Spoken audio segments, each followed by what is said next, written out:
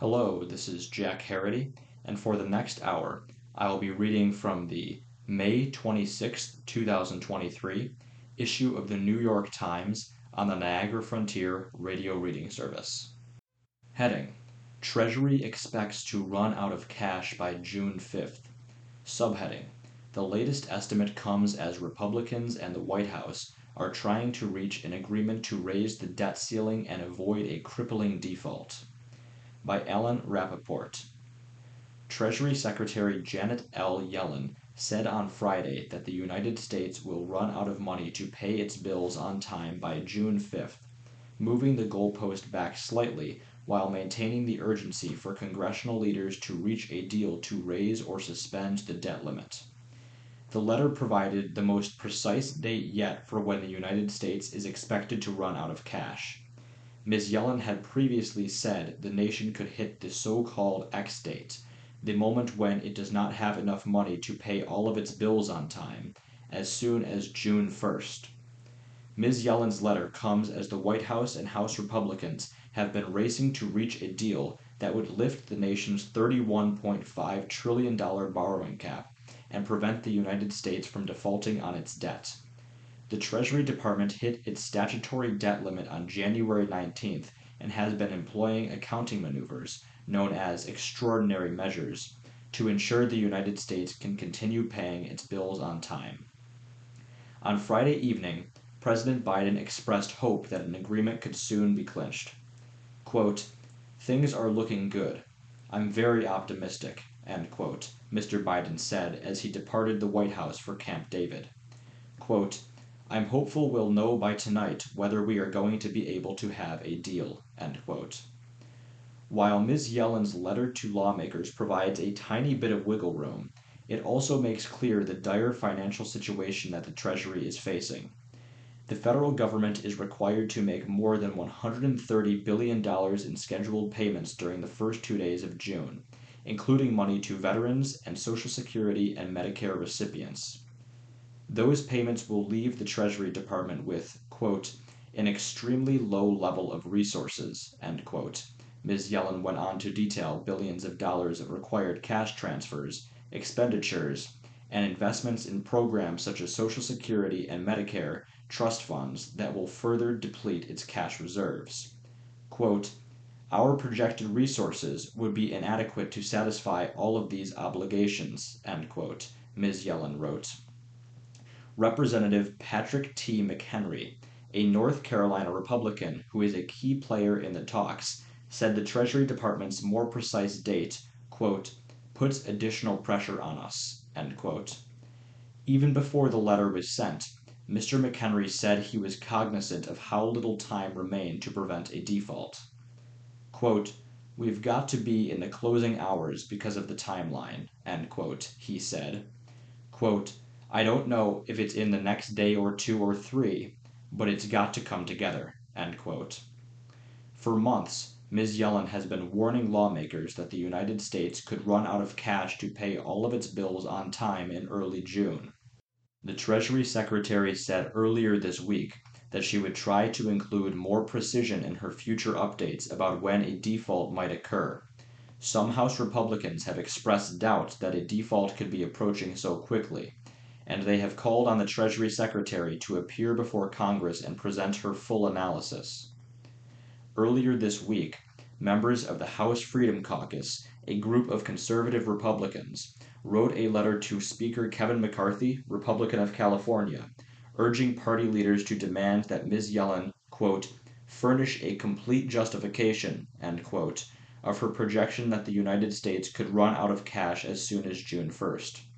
They accused Ms. Yellen of manipulative timing and suggested that her forecasts should not be trusted because she was wrong about how hot inflation would get.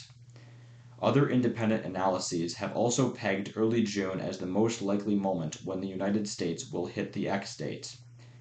The Bipartisan Policy Center said earlier this week that the U.S. faced an elevated risk of running out of cash to pay its bills between June 2nd and 13th if Congress does not raise or suspend the nation's debt limit. While negotiators have been in round-the-clock talks, no deal has yet been announced. Still, the contours of an agreement between the White House and Republicans are taking shape. That deal would raise the debt limit for 2 years while imposing strict caps on discretionary spending not related to the military or veterans for the same period. As officials have been negotiating, the federal government has been running on fumes. The Treasury Department's cash balance fell to $38.8 billion on Thursday, as the United States inched toward running out of cash to meet its financial obligations. Biden administration officials continued to downplay the possibility that the Treasury Department could avoid a default beyond the X-date by prioritizing payments to bondholders. They also dismissed provocative steps such as invoking the 14th Amendment as a way to continue borrowing and instead reiterated calls on Congress to lift the debt limit. Quote, Congress has the ability to do that, and the President is calling on them to act on that as quickly as possible, end quote. Wally Adeyemo, the Deputy Treasury Secretary, told CNN on Friday. Lael Brainard, director of the White House's National Economic Council, pressed the negotiators to redouble their efforts to get a deal finalized. Quote, Negotiators have made progress toward a reasonable, bipartisan budget agreement in recent days, and the Secretary's letter underscores the urgent need for Congress to act swiftly to prevent default, end quote, Ms. Brainard said. In her letter, Ms. Yellen also laid out the additional accounting maneuvers known as extraordinary measures that she was taking to delay a potential default until June 5th. The actions involved moving $2 billion of Treasury securities between the Civil Service Retirement and Disability Fund and the Federal Financing Bank. Quote, The extremely low level of remaining resources demands that I exhaust all available extraordinary measures to avoid being unable to meet all of the government's commitments, end quote, Ms. Yellen wrote. Financial markets have become more jittery as the United States moves closer to the deadline for avoiding a potential default. This week, Fitch Ratings said it was placing the nation's top AAA credit rating on review for a possible downgrade. DBRS Morningstar, another rating firm, did the same on Thursday. Ms. Yellen pointed out in her letter that the standoff is already straining financial markets. Quote, We have learned from past debt limit impasses that waiting until the last minute to suspend or increase the debt limit can cause serious harm to business and consumer confidence, raise short-term borrowing costs for taxpayers, and negatively impact the credit rating of the United States, end quote, she wrote. Heading, How Fighting for Conservative Causes Has Helped Ken Paxton Survive Legal Woes. Subheading, With the Texas House set to vote on his impeachment, Mr. Paxton is counting on political support that he's amassed as a Republican legal firebrand. By J. David Goodman. A decade ago, in a courthouse north of Dallas, a lawyer forgot his $1,000 Montblanc pen in a metal detector tray and returned to find that it had been taken. A review of surveillance footage turned up the culprit, Ken Paxton, who was a Texas state senator. A few years later, Mr. Paxton, by then the state's attorney general, suffered a more serious political blow when he was indicted on charges of securities fraud. Then in 2020, several of his most senior staff members at the Attorney General's office accused him of bribery, corruption, and abuse of office. Mr. Paxton has managed to survive it all, in large part because of the key role he has played as one of the most aggressive figures in the conservative legal movement. His challenges to the Obama and Biden administrations and his willingness to contest the results of the 2020 election garnered him the loyalty of Republican primary voters and the endorsement, during his re-election to a third term last year, of former President Donald J. Trump. Quote, Ken Paxton has served as the tip of the spear on so many of the legal fights about which conservatives care, whether it's immigration or holding the big tech monopolists accountable, end quote, said Mike Davis, a former chief counsel for the Senate Judiciary Committee and the founder of the Article 3 Project, a nonprofit that promotes and defends conservative judges. He described Mr. Paxton's style as legal warfare. Now, facing his own political showdown in the Texas House of Representatives on Saturday as the House prepares to vote on impeaching him, Mr. Paxton made the stakes plain for his Republican supporters. In a news conference on Friday, he reminded them that he was, quote, leading dozens of urgent challenges against Biden's unlawful policies, end quote, and said that the, quote, illegal impeachment scheme, end quote, was playing into the Democrats' long-standing goal of removing him from office. He then called on supporters to come to the state capitol on Saturday, quote, to peacefully come let their voices be heard, end quote. Mr. Paxton's position at the forefront of an increasingly confident and assertive effort by conservatives to use the law to push policy goals has meant that even now, as he faces opposition from some of his own Republican colleagues, he counts as his defenders many influential voices in the current Republican Party. Quote, few in America have done more to advance the conservative legal movement, stop the lawless Biden executive onslaught, and defend our shared values, end quote, wrote Stephen Miller, who served as a top advisor to Mr. Trump. Quote, stand with Ken, end quote. Quote, what the rhinos in the Texas State House are trying to do to America First patriot Ken Paxton is a disgrace, end quote, wrote Mr. Trump's son, Donald Trump Jr., casting Mr. Paxton's fight in some of the same terms that his father has used when battling with fellow Republicans he deems insufficiently conservative. Mr. Paxton has led conservative legal challenges in states around the country, notably on immigration, where he has repeatedly challenged the Biden administration's approach to the border. He successfully forced the administration to reinstate a Trump-era policy that compelled migrants to remain in Mexico while awaiting immigration hearings, rather than be allowed to do so in the United States. Mr. Paxton has also been leading a coalition of Republican-led states that for years has been trying to end an Obama-era program known as Deferred Action for Childhood Arrivals, or DACA, which protects many migrants brought to the United States as children from deportation.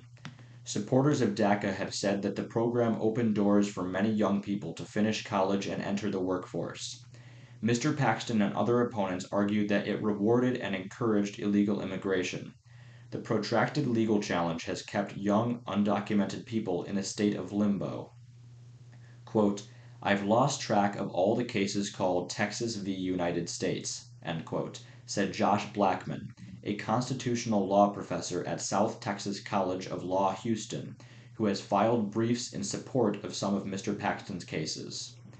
During the Trump administration, Mr. Paxton would often go on defense, submitting letters and briefs in support of the Republican president when he faced lawsuits, such as over the ban on travel from certain countries and the repeal of DACA, Mr. Blackman said. Mr. Paxton has been active in other areas as well, joining challenges to gun regulations around the country and leading a coalition of 17 states in an antitrust suit against Google, arguing that the company had abused its market power with digital advertisements to quash competition and hurt consumers. And he led a small group of states challenging the Obama administration's Affordable Care Act. Quote, he's the strongest conservative we've ever had as Attorney General, end quote, said Matt Machowiak, the chair of the Republican Party in Travis County, which includes Austin. Quote, he's been at war with the establishment for some time, end quote. Along the way, Mr. Paxton has made strong allies and many enemies, both among Democrats and within his own party, who have shuddered at the revelations of his various alleged misdeeds over the years, including using his office to try to conceal an extramarital affair. Most of those abuses were detailed in the 20 articles of impeachment presented to the Texas House on Thursday. Quote, my reaction to this is, frankly, it's frustrating that it took our state leadership so long to do something about his corruption, end quote, said Rochelle Garza, a former Democratic nominee for Attorney General who ran against Mr. Paxton in 2022. Quote, they've been complicit with it for years, end quote. When it came to the expensive pen, a spokesman for Mr. Paxton explained at the time that Mr. Paxton had mistakenly picked it up and later returned it. Nevertheless, his Democratic opponent in the Attorney General's race in 2018 used the surveillance footage in an attack ad that also referenced Mr. Paxton's criminal indictment on the securities fraud charges, a case that is still pending. Quote, "He won't steal your pen," end quote, the ad noted of the Democrat. Mr. Paxton won the race. The allegations that form the basis of the articles of impeachment, set to be voted on at 1 p.m. on Saturday, have been publicly known for several years. Many were revealed in 2020, after his top aides accused him of abuse of office, mostly to benefit an Austin real estate investor who had contributed to his campaign, and reported their concerns to the FBI. The federal agency began an investigation, but no charges have been filed. 4 of the aides, conservative lawyers and senior officials in the Attorney General's office, were fired as a result. They subsequently filed suit. The allegations prompted several Republican challengers to jump into the 2022 primary race against Mr. Paxton, including George P. Bush, the grandson of former President George H.W. Bush, and the son of the former Florida governor, Jeb Bush. Mr. Paxton won a primary runoff against Mr. Bush with nearly 70% of the vote, taking almost every county in Texas. The impeachment process began after Mr. Paxton and his former aides said in February that they had reached a $3.3 million settlement in their suit, contingent on the state paying for it. Mr. Paxton requested that the funds be added to the budget, but the Speaker of the House, Dade Phelan, said he did not believe it was a good use of taxpayer money. A committee of the House instead began its investigation into the request and underlying allegations. The committee's recommendation of impeachment for Mr. Paxton's, quote, grave offenses, end quote, on Thursday marked the first official judgment that his actions warranted potential removal from office. You are listening to a reading of articles and features from the New York Times on the Niagara Frontier Radio Reading Service. Mr. Paxton, in his news conference on Friday, demonstrated that he would put up a fight. Quote, "The House is poised to do exactly what Joe Biden has been hoping to accomplish since his first day in office," end quote, he said. "Sabotage our work, my work, as Attorney General of Texas." Throughout the day on Friday, Republicans across Texas received text messages urging them to support Mr. Paxton.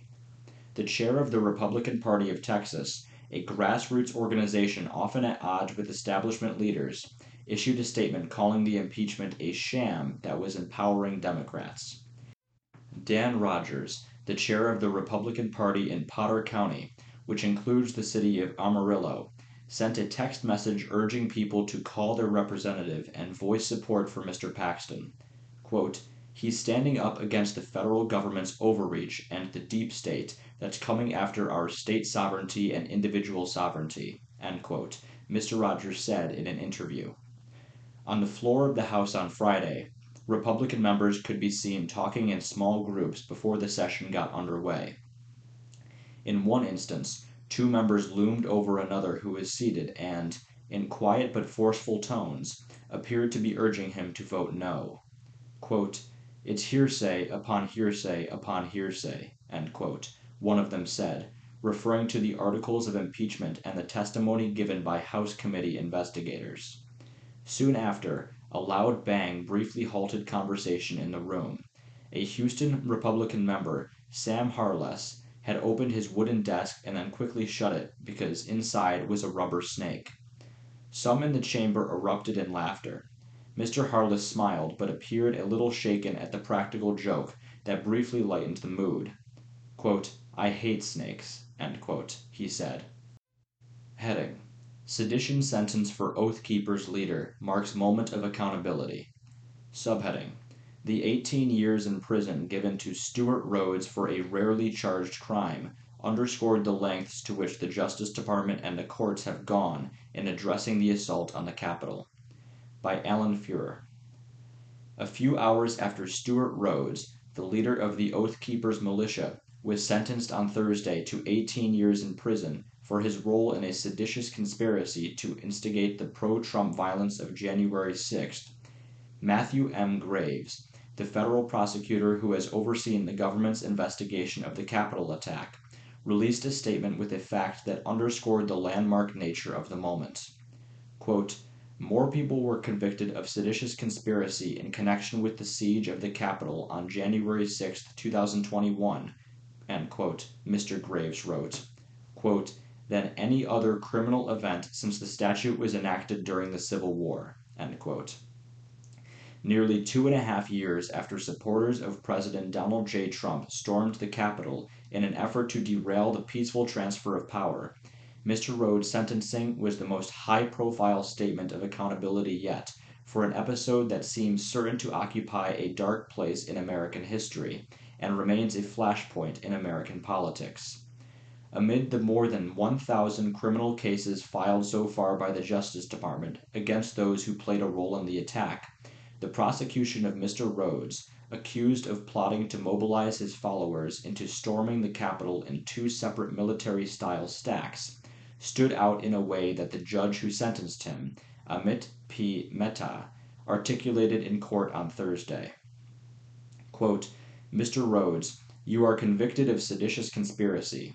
You are a lawyer. You understand what that means," end quote, Judge Mehta said. Quote, "Seditious conspiracy is among the most serious crimes an individual in America can commit," end quote. Perhaps for just that reason, sedition charges have been used only rarely over the decades, reserved for select groups of defendants who prosecutors argued uniquely threatened the government. Sedition cases have been filed against communists, Islamic terrorists, and white nationalists. Some of the cases have succeeded, but given that the statute requires prosecutors to prove an agreement to use violent force to oppose the laws or authority of the government, a difficult hurdle to jump over, many of the cases have failed. The January 6th sedition trials have all taken place just a brief walk from where the attack itself occurred, in the federal courthouse that sits only a few blocks down Constitution Avenue from the Capitol. Scholars of political violence have widely viewed the proceedings as a major effort by the Justice Department to respond to the assault with significant indictments and to go as far as the law will allow in holding the feet of extremists to the fire and in defending the foundations of the democratic system. There have been 3 separate January 6th sedition trials so far, which have led to a total of 10 sedition convictions and 4 sedition acquittals. 4 more people have pleaded guilty to sedition and avoided going to trial. All of these defendants were members of either Mr. Rhodes' organization, the Oath Keepers, or the Proud Boys, another prominent far-right group. But even the flurry of sedition convictions has done little to stem the larger tide of far-right radicalism. Just this month, a Texas man in thrall to Nazi ideology fatally shot 8 people at a mall outlet outside of Dallas. In late April, as one of the sedition trials went to the jury, a neo-Nazi group flying a swastika flag protested a drag show in Columbus, Ohio. At the same time, the 2 main Republican presidential contenders, Mr. Trump and Governor Ron DeSantis of Florida, have both suggested that they might issue pardons to many of those convicted of taking part in the events of January 6th. As Mr. Rhodes himself said at his sentencing hearing, the Capitol riot defendants are increasingly viewed by many people on the right not as violent criminals, but as patriots and political prisoners. On Friday, 2 Oath Keepers who were on trial with Mr. Rhodes, Jessica Watkins, and Kenneth Harrelson were given prison sentences of 8.5 years and 4 years, respectively, though on charges of obstructing the certification of the election, rather than sedition. 4 members of the Proud Boys convicted of sedition, including their former leader, Enrique Tarrio, are scheduled to be sentenced in August, with a 5th member of the group who is found guilty of lesser conspiracy counts. During all of the trials, 2 that involved the Oath Keepers and 1 that focused on the Proud Boys, defense lawyers repeatedly claimed that prosecutors proved their case only by expanding, or even by distorting, the traditional understanding of conspiracy law. The government, the lawyers pointed out, was never able to find a smoking gun indicating that either group had formed a clear plan or reached an explicit agreement to use force to stop the lawful transfer of power on January 6th. And that was despite having collected hundreds of thousands of internal text messages and turning several members of the groups into cooperating witnesses. The lawyers also argued that the defendants who went to trial were not all that violent on January 6th, especially compared with other rioters. Mr. Torrio, for instance, was 50 miles away from Washington in a Baltimore hotel room at the time of the attack. In response, prosecutors argued that all of the defendants had ties to comrades who did commit violence at the Capitol or had stashed an arsenal of weapons at the ready in Virginia. They also claimed that criminal conspiracies are rarely hatched in the light of day, and that the agreements by the Oath Keepers and Proud Boys to disrupt the democratic process were reached implicitly and in an unspoken manner. Quote, "It can be a mutual understanding reached with a wink and a nod," end quote. Connor Mulrow, a prosecutor at the Proud Boys trial, told the jury during closing arguments. The fact that both judges and juries in Washington have appeared to accept this expansive definition of conspiracy has given the Justice Department prominent victories in prosecuting the rioters who were on the ground on January 6th. But the prosecutions have done little to resolve a different question. What legal responsibility does Mr. Trump bear from an attack intended to keep him in office despite his loss at the polls? That issue is the focus of an investigation by Jack Smith, the special counsel appointed by Attorney General Merrick B. Garland. It is not clear what charges, if any, Mr. Smith might bring against the former president in the January 6th investigation, but the outcome of the Oath Keepers and Proud Boys prosecutions has led some lawyers and legal experts to wonder if a similar approach might be used in building a sedition case against Mr. Trump. If all it takes is a wink or a nod, the theory goes, to join conspirators in a plot to violently oppose the government's authority, then could it be possible to construct a seditious conspiracy connecting Mr. Trump to the mob that stormed the Capitol through his incendiary speeches and tweets? More than a year ago, Judge Mehta himself issued a ruling in 3 civil lawsuits that sought to hold Mr. Trump accountable for the violence of the Capitol attack, suggesting there was evidence that the former president had in fact entered into a conspiracy with the Oath Keepers and Proud Boys on January 6th. More important, Judge Mehta also said that it was plausible that Mr. Trump, largely on the basis of his words alone, had aided and abetted the ordinary rioters who threatened or assaulted police officers that day. But Alan Rosenstein, a former Justice Department official who now teaches at the University of Minnesota Law School and has written extensively about sedition, cautions that it could be difficult to use the Oath Keepers and Proud Boys cases as any kind of precedent to build a sedition case against Mr. Trump. Quote, "Trump is a unique defendant in a league by himself," end quote, Mr. Rosenstein said. Quote, "He's also a chaos agent, and pinning down his actions in a way that shows he did any sort of planning has always been the tricky part," end quote. Heading: Are the Hamptons still hip? Subheading: The summer resort has lost its cool among younger people, who are turned off by housing rules, housing costs, and the culture of conspicuous wealth. By Anna Code. For years, the Hamptons were a hot summer destination for young, up-and-coming New Yorkers and the old and new-moneyed alike. It was a place to see and be seen. Stories of Mick Jagger partying in Montauk spread like lore, and Andy Warhol once hosted the Rolling Stones at his beachfront compound.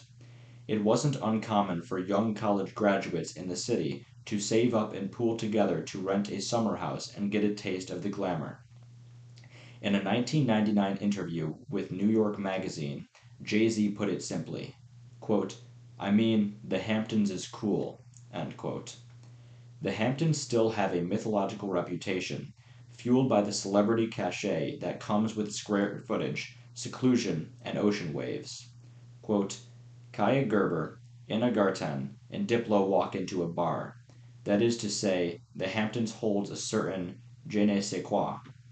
Where else would these mega names be in the same sentence?" End quote, said Jacob Routledge, a 22-year-old model and content creator. But the Hamptons are not what they once were. A slew of factors, extremely expensive housing costs, high even for the Hamptons, strict rules around how many people can share a home, a crackdown on nightlife, and the pandemic fueling more people with children to live there year-round, combined to make summer resort less desirable among everyday 20 and 30-somethings.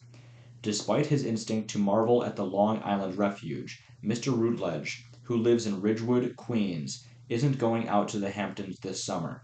Instead, he'll be close by at Fire Island. Quote, "There's a certain air when you take the boat to Fire Island, like a school bus taking these gay men to an amusement park," end quote, said Mr. Routledge. Quote, "The culture that Fire Island provides will always be the reason it stays in style. When I'm 50 plus, find me in the Hamptons," end quote. You are listening to a reading of articles and features from the New York Times on the Niagara Frontier Radio Reading Service. Even Gen Z's favorite 80-something icon and recent Sports Illustrated swimsuit issue cover star, Martha Stewart, has divested, selling her East Hampton estate in 2021 for $16.5 million. Subheading: How did the Hamptons become the Hamptons? The hipness of the Hamptons has always been cyclical, defined by whoever was trying to take control of it next, going from bohemian cool, upscale art world cool, and eventually to glamour and glitterati cool. Over the decades, new groups of people would come to the Hamptons and try to make the resort theirs, warping and grooming them to fit their own unique needs and desires. Quote, "The continuity in the Hamptons is that really wealthy people are looking to find something new to conquer," end quote, said Corey Dolgan, the author of The End of the Hamptons, and a professor of sociology at Stonehill College. Sometime after the existence of Pangea, but before Gwyneth Paltrow bought a place there, the Hamptons formed as a region on the southeastern end of Long Island, surrounded by the Atlantic Ocean, as in, there's a lot of desirable waterfront real estate. Before European colonizers arrived in the 1600s, Native Americans, including the Shinnecock and Montauk tribes, occupied much of eastern Long Island. The outsiders co-opted indigenous values and culture, enforcing a money economy and introduced a patriarchal system of governance, Mr. Dolgan said. Clashes over land use between the newcomers and indigenous people continue today. Wealthy residents and local officials have objected to the Shinnecock people's construction of highway billboards and plan to open a casino on its reservation, both attempts to dampen the high poverty rate they face. Centuries later, another early wave of outsiders, artists and writers, descended on the land. In the late 1800s, Walt Whitman published several works on his fascination with the natural wonder of the Hamptons. In an article in the Brooklyn Standard, he wrote, quote, "To a mineralogist, I fancy Montauk Point must be a perpetual feast. Even to my unscientific eyes, there were innumerable wonders and beauties all along the shore and edges of the cliffs." End quote. Such descriptions, quote, "encouraged people, especially the bohemian, artist types, and young people with money, to go out to this unspoiled land," end quote, Mr. Dolgan said. The migration of artists then began to entice the wealthy to build summer cottages there, Mr. Dolgan said. In the post-World War II era, the Hamptons drew a new group of artists. With a loan from Peggy Guggenheim, in 1945, Lee Krasner and Jackson Pollock bought a home in the East Hampton hamlet of Springs for $5,000. The post-war economic boom, along with the construction of the urban planner Robert Moses's highways along Long Island, allowed for people of means to go out to the Hamptons more frequently and for shorter stretches of time, Mr. Dolgan pointed out. The reputation of the Hamptons as a weekend getaway and summer vacation spot continued to grow, and by the 1990s and 2000s, quote, "everybody wants a piece of the Hamptons," end quote, Mr. Dolgan said. The dot-com boom and the rise of telecommuting led to, quote, "a new wave of money trying to put their imprimatur on the land," end quote. This is when the Hamptons became fashionable in an aspirational sense, and college graduates would save up to rent summer homes together. Quote, "For people who are up and coming," end quote, Mr. Dolgan said, quote, "they have to have a place in the Hamptons," end quote. In 1998, Diddy threw the first of his strictly all-white dress code parties at his East Hampton home, which Paris Hilton called iconic. The next year, Ivana Trump and Busta Rhymes sat together at Jay-Z's 4th of July soiree. One tabloid story that epitomized the craze at the time was of Lizzie Grubman, a publicist who New York Magazine crowned the, quote, "reigning queen of New York nightlife," end quote. In 2001, after a fight with a bouncer outside of a club in Southampton, Miss Grubman backed her Mercedes into a crowd of partygoers. It would become known as the Summer of Lizzie. Subheading: So then what happened? Now, it's more likely to be coined the Summer of Sleepiness. Last summer, when Miss Paltrow's daughter, Apple Martin, threw a bash at their Amagansett estate, cops reportedly shut it down.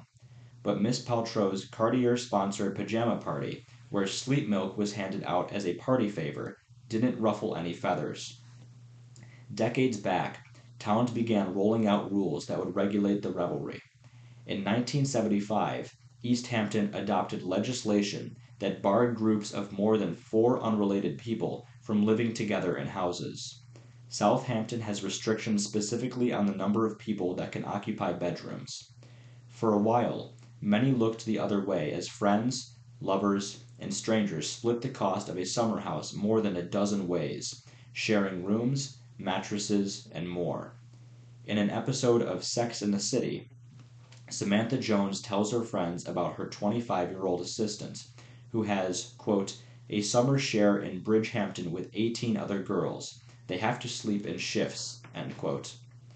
Such a setup would be difficult to come by today, as residents began demanding stricter enforcement of the long-time laws.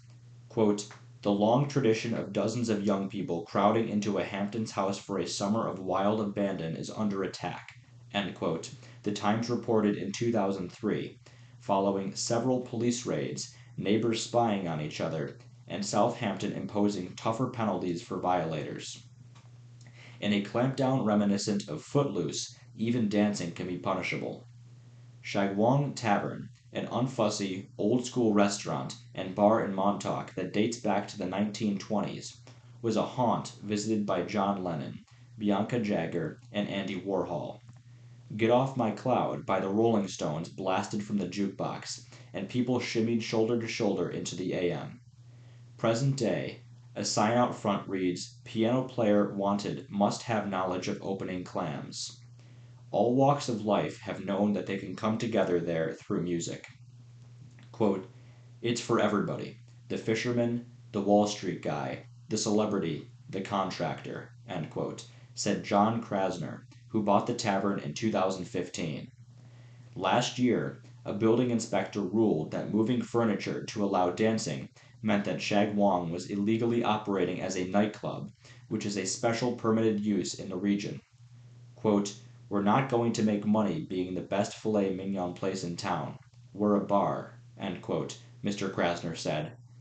Quote, "If people want to listen to a band and dance, then hell yeah, that's what a bar is for," end quote. Subheading: Rumors of Fancy People. But who are the Hamptons for? It's a given these days that it takes money to enjoy the Hamptons. During the pandemic, many New Yorkers moved to the Hamptons full-time and the region's DNA changed. More businesses stayed open year-round, and school enrollment went up. According to census data, the population of East Hampton rose by more than 30% from April 2010 to April 2021. Prices went up even more.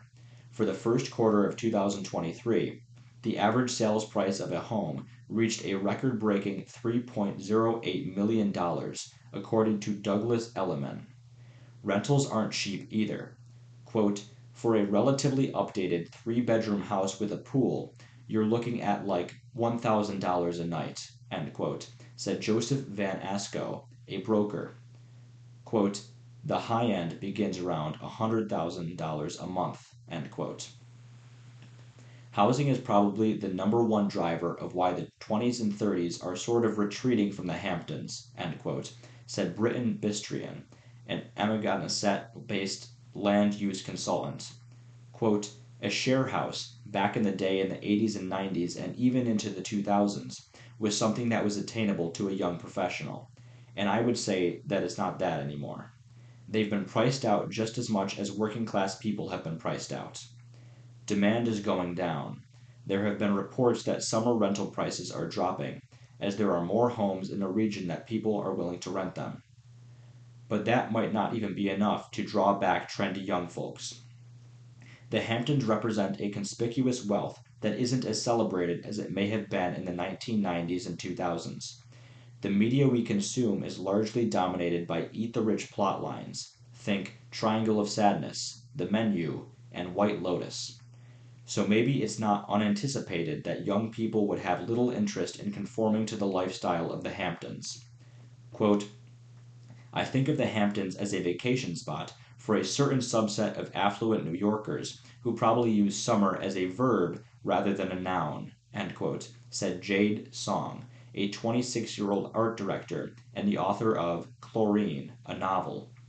She won't be leaving New York this summer, but will still get her beach fix. Quote, I will be eating Varaniki, Lagman, in Kanakapuri at Brighton Beach, end quote, Ms. Song said. Sunny Hostin, 54, a co-host on ABC's The View and an author, also used to feel that same way. When she was in her 20s, Ms. Hostin had heard rumors of this place where fancy people visited. Even though she was intrigued, Ms. Hostin wasn't in a rush to visit at first.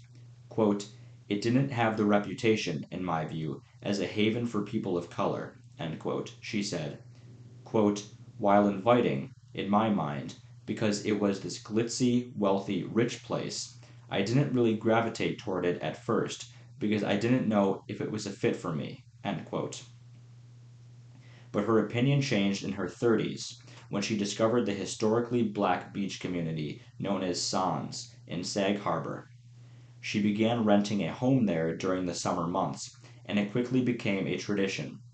Quote, I have memories of clam digging in the bay, searching for crabs with my kids, end quote, she said. Quote, I have real history there now, end quote. Inspired by these experiences, Ms. Hostin wrote Summer on Sag Harbor, set in Sans. She hopes it can help change young people's minds about the Hamptons. Quote, I can't believe I felt that way, end quote, Ms. Hostin said. Quote, they need to visit ASAP even if it's just for one day. One day is all you need to know that you belong there, end quote. Heading, How a Novel About Video Games Became a Surprise Bestseller. Subheading, Gabrielle Zevin did not expect a wide audience for Tomorrow and Tomorrow and Tomorrow, her novel about game developers. It became a blockbuster with staying power. By Alexandra Alter. 5.5 years ago, Gabrielle Zevin was in a slump. She had recently published her 9th novel, and sales were sluggish. She needed a distraction, so she turned, as she often does, to video games. But when she tried to play the adventure game Gold Rush, she discovered that the version she had played obsessively as a kid no longer existed. It felt like a chapter of her childhood had been erased. Quote, this part of my life was gone, end quote, she said. The feeling of loss yielded a kernel of an idea, which Zevin jotted in a notebook. Story of two game designers. The games they make are their lives. Those two sentences eventually grew into her latest novel, Tomorrow and Tomorrow and Tomorrow, which follows two video game developers who endure creative highs and lows that parallel Zevin's own meandering path as a novelist.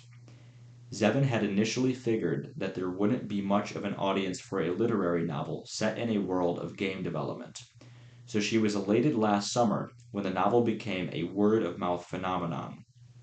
Fueled by passionate independent booksellers, book clubs, and zealous fans posting on social media. Even more surprising than the novel's breakout success is its staying power. Tomorrow and Tomorrow and Tomorrow, which came out in July, has remained on the New York Times bestseller list for 33 weeks and sold more than 1 million copies globally. So far this year, it has sold some 575,000 copies in the United States, outpacing last year's sales of 300,000. It has racked up around 175,000 five-star ratings on Goodreads and roughly 28,000 on Amazon. It is currently the #3 best-selling adult hardcover fiction title of 2023, according to Circana Bookscan. The relentless buzz has put Zevin in an odd position as a mid-career novelist. Even though Tomorrow and Tomorrow and Tomorrow is not her first book, or even her first to be a bestseller, many readers are coming to her work for the first time. Parentheses. Oprah Daily mistakenly called it, quote, one of the year's most ingenious debuts, end quote, end parentheses. You are listening to a reading of articles and features from the New York Times on the Niagara Frontier radio reading service. Quote, when someone has a breakout moment like this, people are always like, oh, you appeared out of nowhere, end quote, said the novelist Celeste Ng, who praised the book as a, quote, page turner, but also really this technical marvel, end quote. Quote, she didn't come out of nowhere, end quote, Ng said. Zevin has been publishing at a frenetic pace for nearly 2 decades, and yet she has rarely repeated herself. Since her debut in 2005, she has written a family drama about war and capitalism, a futuristic dystopian series for young adults, a fable-like YA novel about the afterlife, a quirky novel about a cranky bookseller who unexpectedly finds love, and a bitingly funny one about politics, sexism, and the double standards women face for sexual indiscretions. Quote, she has had it all her career. She's had a global smash, but she's also had books that absolutely failed to connect for whatever reason, end quote, said Emma Straub, a novelist and an owner of the independent Brooklyn store Books Are Magic, where Tomorrow and Tomorrow and Tomorrow has been the top-selling title this year. Quote, for those of us on the backside of 40 who have half a dozen books under our belts, this is so beautiful to watch. She is operating at the height of her powers, and people are noticing, end quote. Growing up in Boca Raton, Florida, where both of her parents worked for IBM, Zevin was lonely most of the time. The only child of a Korean-American mother and a Jewish father, she often felt culturally adrift and out of place. One day, her father, a programmer, brought home a computer loaded with games, including Alley Cat, in which the player is a mischievous cat who jumps through windows into different apartments. Quote, I remember thinking that the game solved a very particular problem for me, which was the problem of solitude, end quote, she said. Quote, it became like an instant friend, end quote. From there, she discovered games like King's Quest IV and Oregon Trail, which felt like immersive worlds she could disappear into. Quote, these were really formative stories for me, end quote, she said. She majored in English at Harvard University, where she met her partner, the director Hans Canosa. After graduating, they moved to New York. Zevin worked furiously on film scripts and plays. One day, she had an idea that did not seem right for any of those formats. It became her novel Elsewhere, about a teenage girl who dies in a bike accident and wakes up in an afterlife where people age backward until they are reborn. Around the same time, she had the idea for Margaret Town, a surreal novel about a young man whose love for a woman named Margaret draws him into an alternate world. Both novels were published in 2005, when Zevin was 27, but they had wildly different trajectories. Critics praised Margaret Town, which Miramax Books published as an adult novel, but it failed commercially, selling around 4,200 print copies, according to Circana Bookscan. Elsewhere, a young adult novel that Farrar, Straus, and Guro released several months later, went on to sell more than 350,000 copies. Over the next 8 years, Zevin wrote at a frenetic pace. She published another young adult novel and a futuristic YA trilogy, and she spent years working on another literary novel, The Hole We're In, about a family struggling with financial debt. But nothing matched the commercial success of Elsewhere. Then, in 2014, Zevin released The Storied Life of A.J. Fikrai, a love letter to literary culture that centers on an ornery bookstore owner with narrow taste whose horizons are expanded when he falls in love. For reasons that still mystify Zevin, it became a global blockbuster, selling more than 850,000 copies in the United States and more than 4 million worldwide. It was adapted into a feature film in 2022 that was based on a screenplay Zevin wrote, with Canossa, her partner, as the director.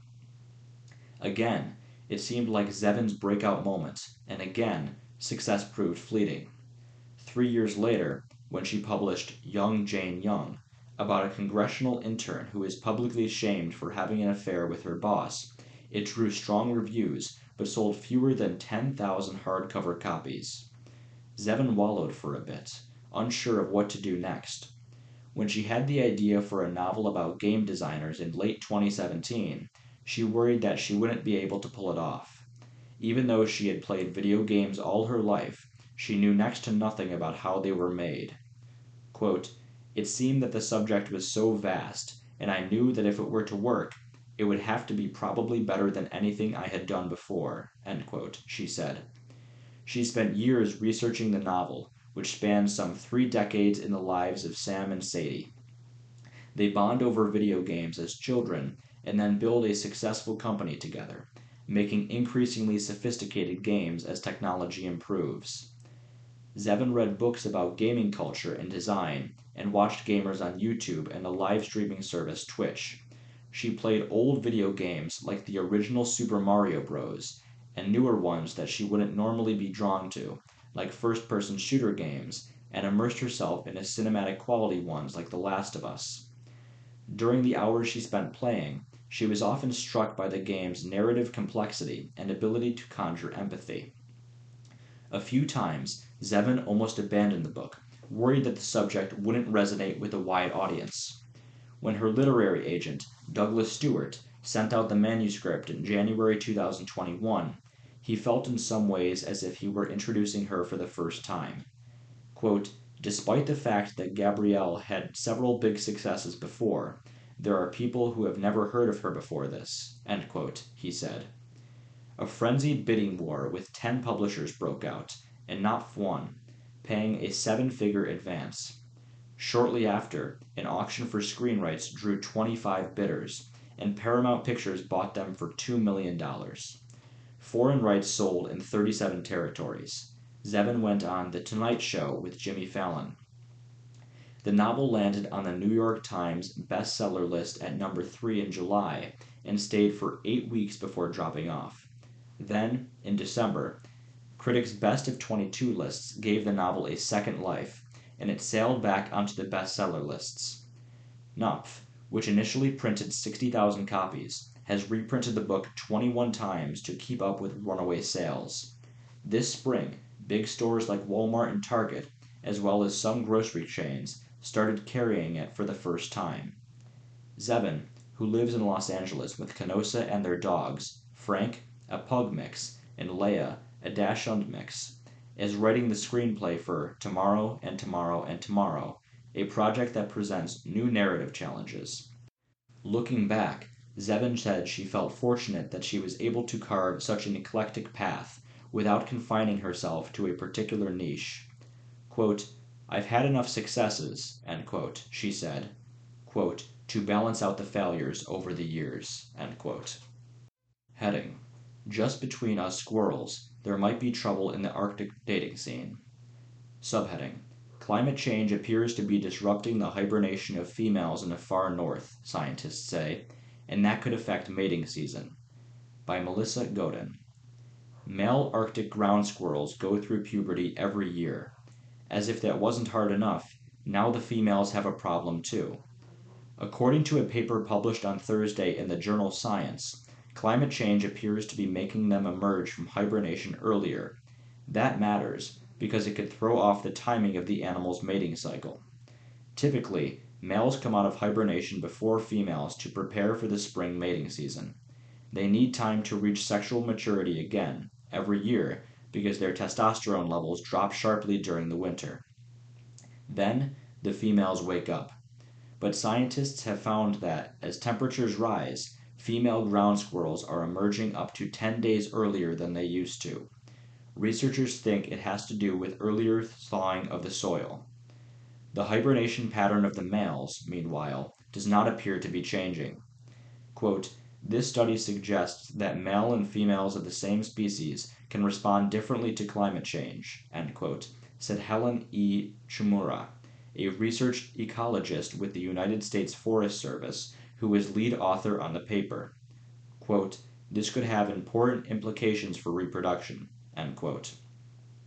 The squirrel's troubles are part of a much larger crisis. Around the world, wildlife is struggling. On land, the main cause is humans taking over too much of the planet, erasing the biodiversity that was there before. In oceans, the main problem is overfishing.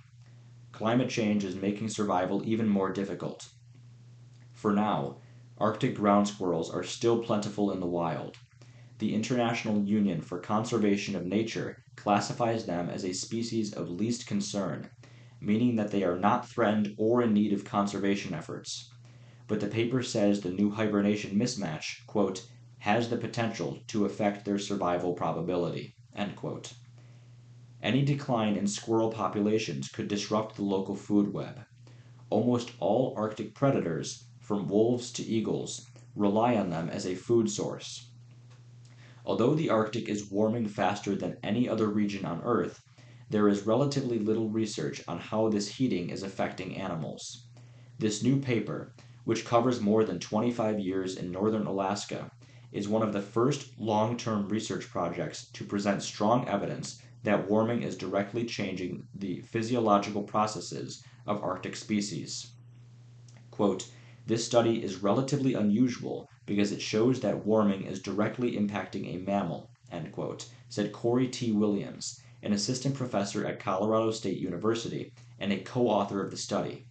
Quote, "Some people might say, okay, a 10-day advance over 25 years doesn't seem that fast. But in terms of climate, that's incredibly fast," end quote. Arctic ground squirrels might look cute, but males can be very territorial. They get into a lot of fights during mating season, some deadly. They have tails, but not long bushy ones like squirrels further down south. And they make distinctive whistling noises that could easily be mistaken for the chirp of a small bird. Some Alaska natives call them parka squirrels because of their fur makes a nice, warm fringe for the hood of a coat. Scientists have long been interested in their hibernation patterns. During the long winter sleep, the squirrel's core body temperature can drop to about 27 degrees Fahrenheit, or roughly minus 3 degrees Celsius, with their resting heart rate falling as low as 3 beats per minute. More knowledge about that process could lead to advances in therapeutic hypothermia, a medical treatment in which the body temperature is lowered to prevent injury. It's sometimes used after cardiac arrest. But the most pressing challenge, scientists say, is getting a grip on the changes happening in the far north. Quote, "The big gap is just understanding what is happening in the Arctic in general," end quote, Dr. Williams said. Quote, "This study shows why we need long-term projects to understand the changes happening across different levels," end quote. You've been listening to a reading of articles and features from the May 26, 2023 issue of the New York Times. Your reader has been Jack Harrity. Thank you for listening.